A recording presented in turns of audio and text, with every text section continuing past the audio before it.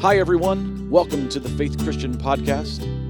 At Faith Christian, our purpose is to help people find and follow Jesus. For more information about Faith Christian, check out our website, fccnp.org, or stop by on a Sunday morning. We'd love to meet you. Now, we hope you enjoy this recent teaching from Faith Christian Church.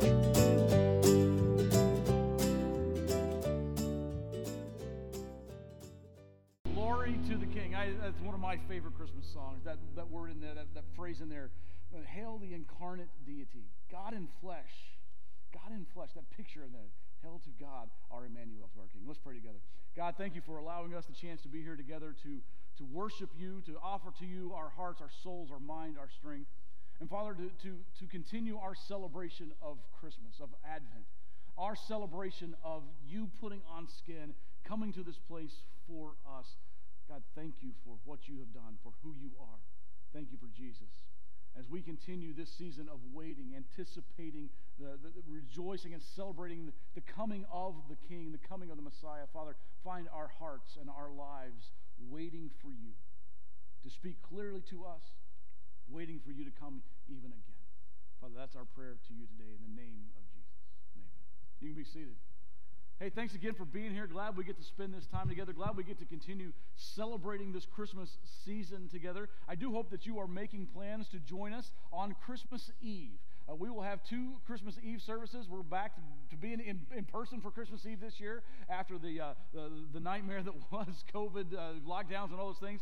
We're back to candlelights and carols, and we hope that you will be here. Hope you're making plans as you're making plans with your family for your Christmas Eve celebrations, that you'll include one of those services, 5:30 or 7 o'clock on Christmas Eve right here. They will be streamed as well. If you can't make it in person, can't join us here in the building, but we would love to see you here as we celebrate Christmas Eve together. And it's always one of the highlights of our year here at Faith Christian, our Christmas Eve services. So hope that you'll be here for that. Also want to mention to you, those of you who are in middle school or high school, or you have a middle school or high school student in your life, hope that they will be here tonight at 6 o'clock for our Faith Student Ministries Christmas party. Noah's got a bunch of fun things planned. The room's already decorated for Christmas. And so this is for our middle school and high school students tonight from 6 to 7:30 downstairs in our student center, Faith Student Ministry Christmas party. Hope that your middle school and high school students will be here tonight for that. Welcome home. That's our theme this fall. We began back in September using this verbiage and this imagery of home and coming back home as people are coming back to church, coming back to God. And when it gets to Christmas time, it's really easy to make that transition. You know, I'll be home for Christmas. The idea of coming home, being welcomed at home for Christmas. And that's kind of where we are this Christmas season. At our home, at our house, one of the highlights of the Christmas season is are watching the Christmas movies. And we all have our favorites, and I'm sure you have your favorites too. We love to watch It's a Wonderful Life, and you can never watch that without a tear in your eye eventually. I love to watch Elf. Buddy the Elf, what's your favorite color? I mean, that's just good entertainment every time. Die Hard, some of you are big Die Hard Christmas fans. I did a little pun there, so hope we got that. One of my new favorites, it's not new, the movie's been out forever, but the more I watch it every year, I just love the movie Scrooged. What a great telling of Dickens' classic, but Bill Murray, and it's just funny, and it's ridiculous, and Mary Lou Retton's in it for no reason. And then that's that. And of course, maybe the all-time favorite at our house is, and maybe yours too, is Christmas Vacation. Clark W. Griswold is my spirit animal. So I even drove a station wagon for a while, so we've got some things in common. Here's the deal about these Christmas movies, and you probably love one the most that I didn't even mention. But all these movies have some similarities in their story arc. There is some sort of a dysfunctional relationship. There are some unmet expectations, and there's a sense of hopelessness in these characters. Whether it's George Bailey in It's a Wonderful Life, who is facing financial ruin, and he's about to lose his business, and he's literally giving people money out of his own pocket to keep them fluid, even though he knows it's going to ruin him.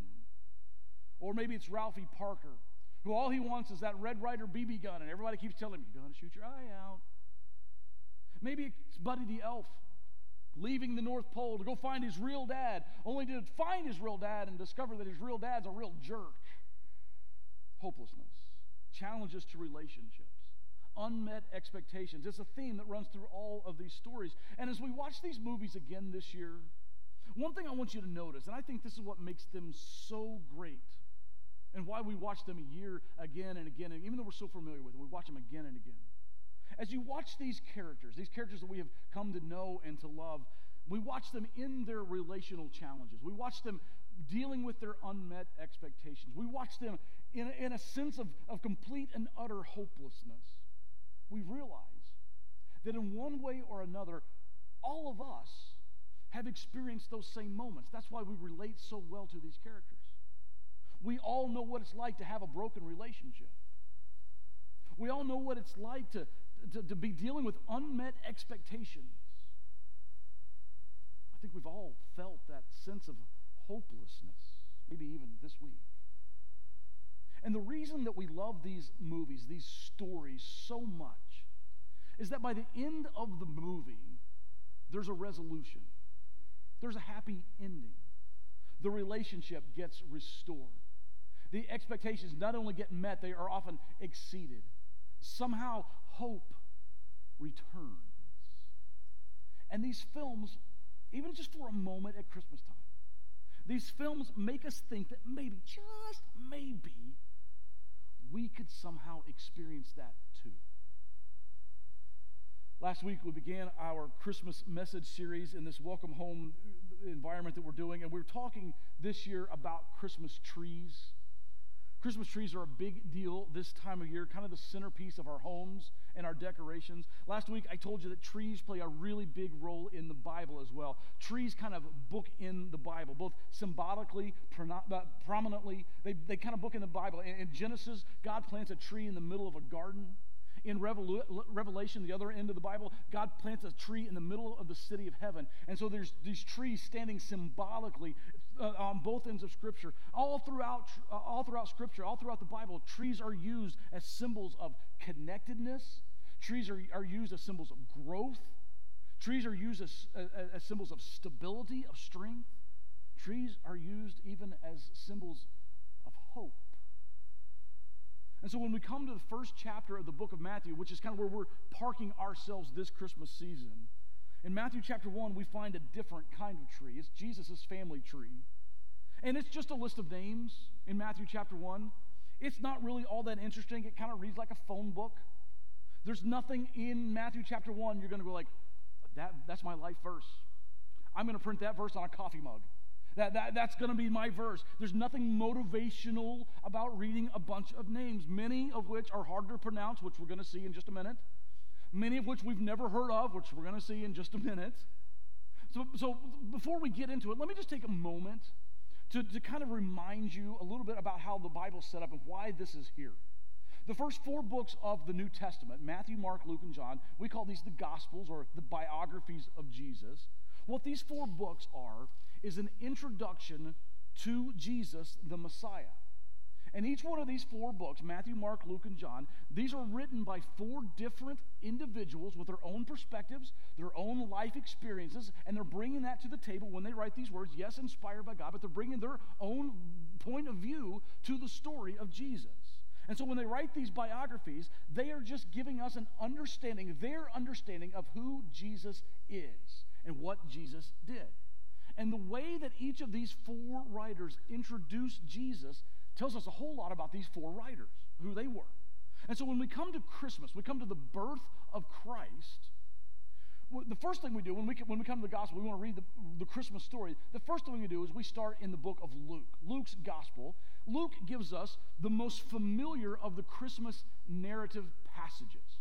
Luke chapter 2 is where we read about Mary and Joseph in a manger and shepherds on a hillside and angels singing glory to God in the highest heaven. Luke chapter 2 is the most familiar. So when we think Christmas and we think Scripture, we think Luke chapter 2. Luke chapter 2 is the chapter of Scripture that my grandmother read on Christmas Eve every year in the basement of her house with all of us grandkids crammed into this little bitty basement. That's the Christmas story as we know it. That's in Luke chapter 2. And it's the most familiar. It's the one you know the best. That's Luke's version of the Christmas story. John, when he writes his biography of Jesus, John goes a little more for the theological side of the birth of Jesus. John's version of Christmas is deep, and it is, I'm going to use this word, it is mysterious. And I love John's version because John kind of invites you and I to step into the mystery of God putting on skin and showing up. And he invites us to explore the mystery, even though we may not fully understand. We'll never fully understand it. John invites us into the mystery. In the beginning was the Word, and the Word was God, and the Word was with God, and the Word became flesh and made his dwelling among us. I'll be honest with you, John's version of the Christmas story is my favorite. I love John's version of the Christmas story because I love the mystery of it. Mark, the gospel writer Mark's kind of Mr. Bah Humbug when it comes to Christmas. He just skips it. Not a thing about the birth of Jesus. He just starts right with Jesus' ministry. That's Mark. He doesn't have a version of the Christmas story. Matthew, and that's where we're playing at this Christmas season. Matthew, when he tells us his version of the Christmas story, eventually Matthew gives us some of the narrative that we know when we think about the Christmas story. He mentions Mary and Joseph by name. He mentions Bethlehem. He also is the one who gives us the details about the Magi from the east, the wise men. He tells us about King Herod and all that nonsense that went on with King Herod. So Matthew does give us some narrative about the birth of Jesus eventually. But that's not where Matthew starts. Matthew begins his version of the Christmas story with this list of names that we started looking at last week in Matthew 1. And if you were here last week, you heard me say that it's not surprising that Matthew would begin his introduction, introducing us to Jesus the Messiah. It's not surprising he would begin his introduction this way, because in the first century Jewish world, your genealogy, your family tree, your lineage was everything. It was your driver's license and your birth certificate and your social security card and your background check and your passport all rolled up into one. It was your credibility. It was who you came from. It was who you were. Everything was tied to this genealogy in the first century Jewish world. It was a big, big deal. So it's not surprising at all that Matthew would tell us who Jesus is by giving us some names, because Matthew was writing his biography of Jesus to a Jewish audience. He knew the first people who were going to read what he wrote were Jews, and so this would be important to them. That's why he includes it. But what's very surprising about this is that oftentimes when you were trying to give somebody some credibility, you're trying to say this is who this person is and why they're important, why we should pay attention to them, why their credibility, through the genealogy, oftentimes you would choose to edit out or to eliminate the people in the family tree that are just kind of, we don't talk about them. If I can go back to the movie metaphor for a minute, you would edit out Cousin Eddie from the genealogy. There's the people you didn't want anybody else to know this person was in your family. You don't want anybody to know you came from, oh yeah, you came from this guy, which is great, but you came from this guy, which that's a little sideways. We don't want that. So you would edit that out of the genealogy in the first century Jewish world. What's surprising is Matthew doesn't do that. He doesn't do that. He puts all these wonky people right in the genealogy. And I think the people that everybody else would have been tempted to exclude, Matthew includes. Let me show you what I mean. There were typically three groups of people that you would not want to have anything to do with, that you would edit out of your genealogy. The first group, sorry ladies, were women. This was a patriarchal society, and ladies, if you weren't connected to a man in some way, you had no rights, you had no status, you had no nothing. You were in a hurting way. And so you would never put women in a genealogy. You would also never put foreigners, outsiders. And here specifically, I mean people who weren't Jews. In the Jewish world, who your fathers and your forefathers and your ancestors were important. You would never include a Gentile, someone who wasn't from the Jewish family. They were out. You'd never put them in the family tree. The other one you would always leave out were the sinners, the notorious sinners, the people who had done something really, really bad. The people, like, when you heard the name, like, oh, you're related to him. Oh. Okay. You would leave all three of these are the people you would leave out of a first century Jewish genealogy, because having them in the genealogy would actually discredit the person that you were trying to communicate about. But Matthew includes, get this, Matthew includes all three of these groups, and he does it multiple times. It's almost as if Matthew does it on purpose. It's almost as if Matthew wants us to see all people from all three of these groups of people, and he includes all three of these groups multiple times, even within the first 6 verses. Last week, as we began this series, we looked at one of these limbs of Jesus' family tree. We talked at length about this guy named Jacob. Today, I want to look at another one of Jesus' great-great-great-grandfathers, a guy by the name of David. You've probably heard his name. The prophet Isaiah, when he was prophesying about the Messiah coming, he invoked David's name, talking about Jesus coming in Isaiah chapter 11. This is hundreds of years before Jesus showed up. Isaiah says this, "Out of the stump of David's family will grow a shoot." That's a really interesting way to put it, isn't it? Out of the stump.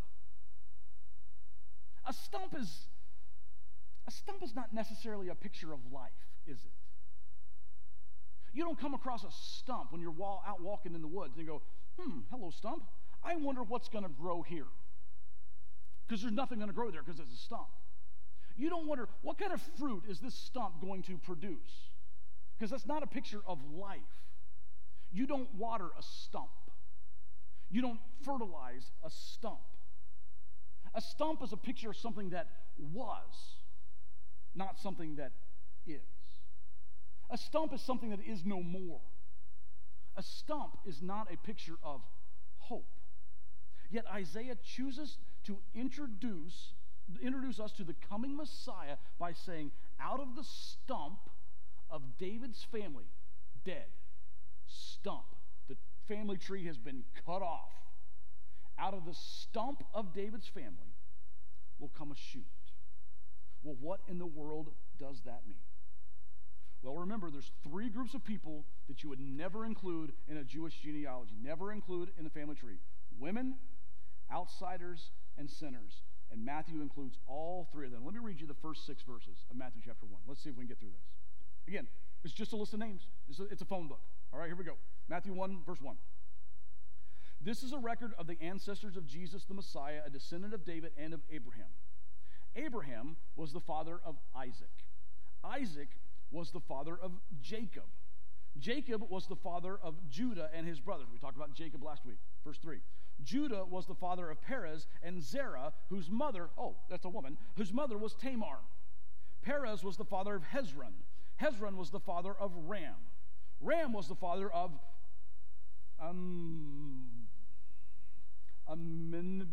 Yabadabadu. I don't know how to say this name. Abinadab. I can't get, my tongue doesn't work on this thing. Abinadab was the father of Nahshon.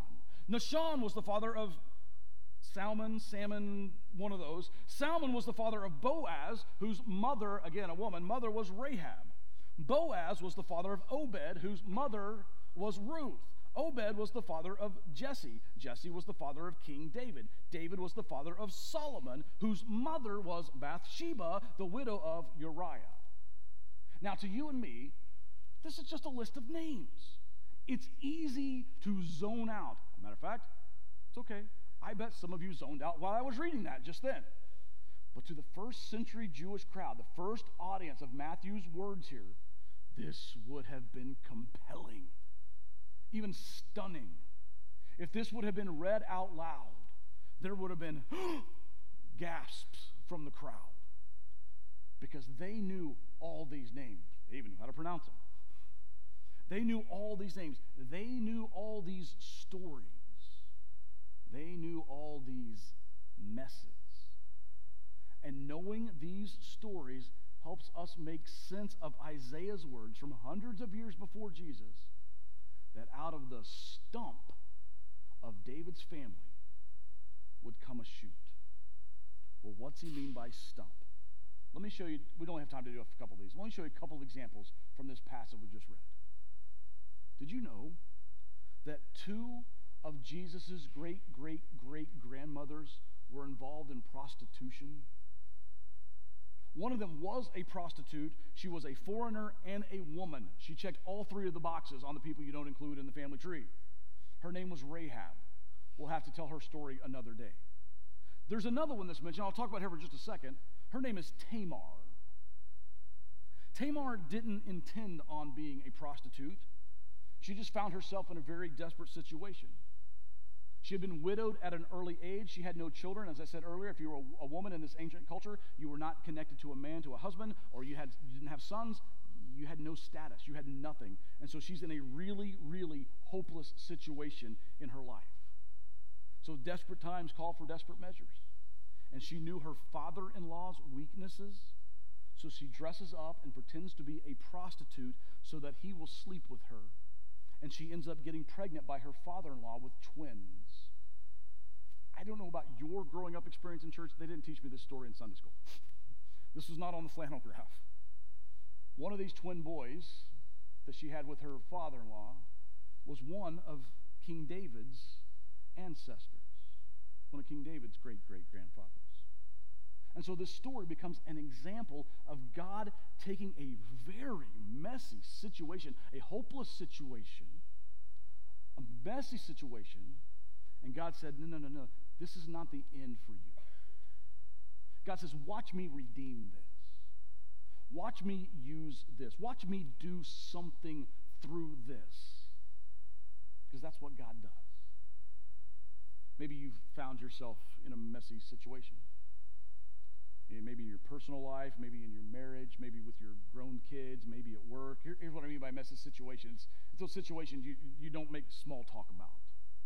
You don't post them on social media because you're afraid of what people would say or what people would think, and frankly, it's none of their business, but you think about it every day. And if we're honest, we've all found ourselves in this kind of messy situation. Just, it's embarrassing and messy, and maybe we didn't ask for it. Maybe it's something that somebody else did to us. It wasn't even our fault, but here we are. And we're stuck in the mess. And if that's the case, listen to me. If that's you today, God is closer to you than you think. And you are not damaged goods. And God is not ashamed of you. God says, listen, I did this once. I can do it again. I can take any situation and work through it. Out of the stump of David's family would grow a shoot. So let's skip ahead to King David for just a minute. The king who did not behave very kingly. I've said this about David before. David is, we hold him up as one of our biggest and brightest Bible heroes, but David was a hot mess. He was kind of a horrible guy. Awful to the women in his life as a husband. Horrible father to the point that he had to have one of his own sons murdered. That's not going to get you the Dad of the Year coffee mug. He was a horrible guy. Matthew 1:6, from the genealogy, Jesse was the father of King David. David was the father of Solomon. Solomon's mother was Bathsheba, the widow of Uriah. Maybe you remember that story from Sunday school. David the king stays behind while the men go off to battle. He sees a woman named Bathsheba bathing on the rooftop of her house. Oh, the king likes what he sees. He wants her, so he takes her. She winds up pregnant, and in order to cover up his sin and his indiscretion, David brings her husband back from the war. Says, hey, Uriah, you get a free weekend pass. Go spend some time with your wife. But Uriah, this husband, is a man of such character that he refuses to go home and to spend the weekend with his wife while his men are still at war. So David, in his frustration, sends Uriah back to the war, but assigns him to the front lines, all but ensuring that he will be killed. He basically murders Bathsheba's husband so he could have Bathsheba for himself. And he does so without any sort of guilt. No remorse, just figures, I'm above it all, I'll do what I want. Just kills this guy, takes his wife into his own house. But God's not going to let him get away with it. And God uses one of David's dearest friends, a guy by the name of Nathan, to confront David and his sin. And eventually David is torn up with guilt about what he's done, and he feels shame. I figure most of us know what that's like. Where we feel guilt, shame, hopelessness.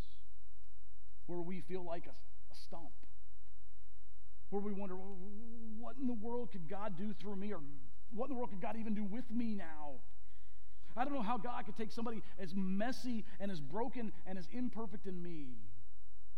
And that's the reminder from David's story that Matthew gives us here. that God still uses David, even in the midst of his shame and brokenness and sin. All of these stories in Matthew 1 of David's ancestors, there were challenges to relationships, there were unmet expectations, there was hopelessness. It's all there. Hundreds of years before the Messiah would be born, it looked like all of Jesus' ancestors were going to just mess the whole thing up. It looked as dead and as hopeless as a stump. And yet Isaiah says, out of the stump of David's family grows a shoot. And that shoot has a name. And his name is Jesus. The child that would be born that to a bewildered couple on that Bethlehem night.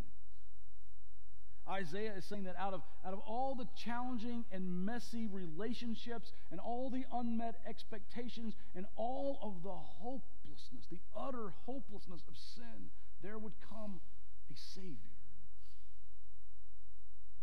I said this last week. I think it's the lesson from Matthew 1.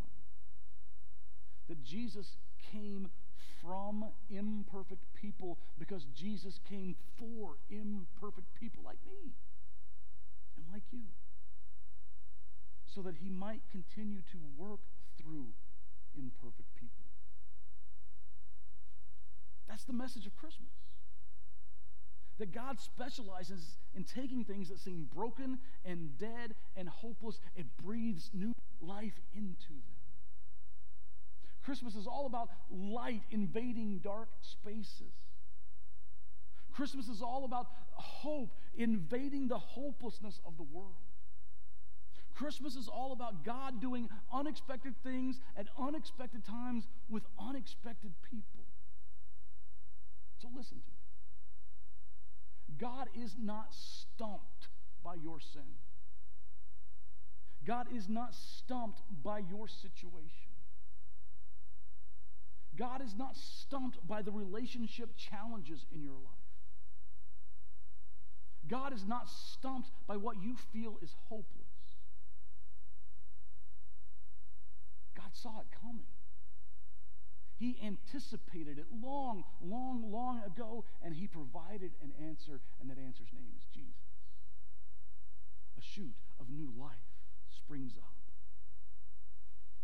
out of what we thought was a stump. Would you bow your heads with me? I want to take just a few moments. I'm going to lead you in a time of prayer. I'm going to let you start the prayer. I'll finish in a minute. Just a few moments for you to silently just come before God right now. And would you just open yourself up for a moment or two? Maybe you don't even believe in God. Or maybe you're not sure where you stand with God. Or maybe it's just been a really long time since you've talked to God. Will you just approach God right now in a moment of prayer? Just pray this prayer. God, if any of this is true, if any of this is real, would you make it real to me today?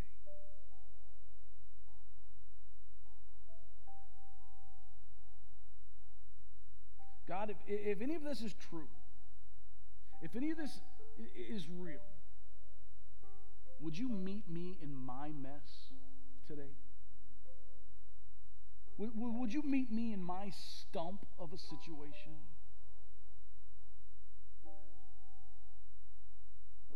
God, if any of this is real, would you make it real to me today?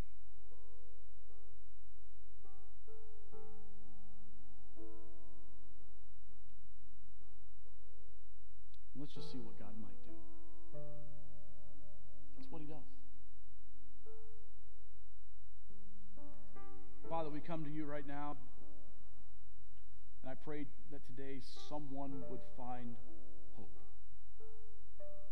That today, someone who walked in here or someone who's tuned into this broadcast, someone who woke up this morning in darkness, that a light would flip on in their lives today. Somebody who began today feeling hopeless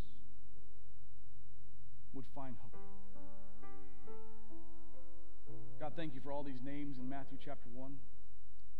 Thank you for all the stories behind all these names, because it gives me hope that if you could work through them, you can work through anything.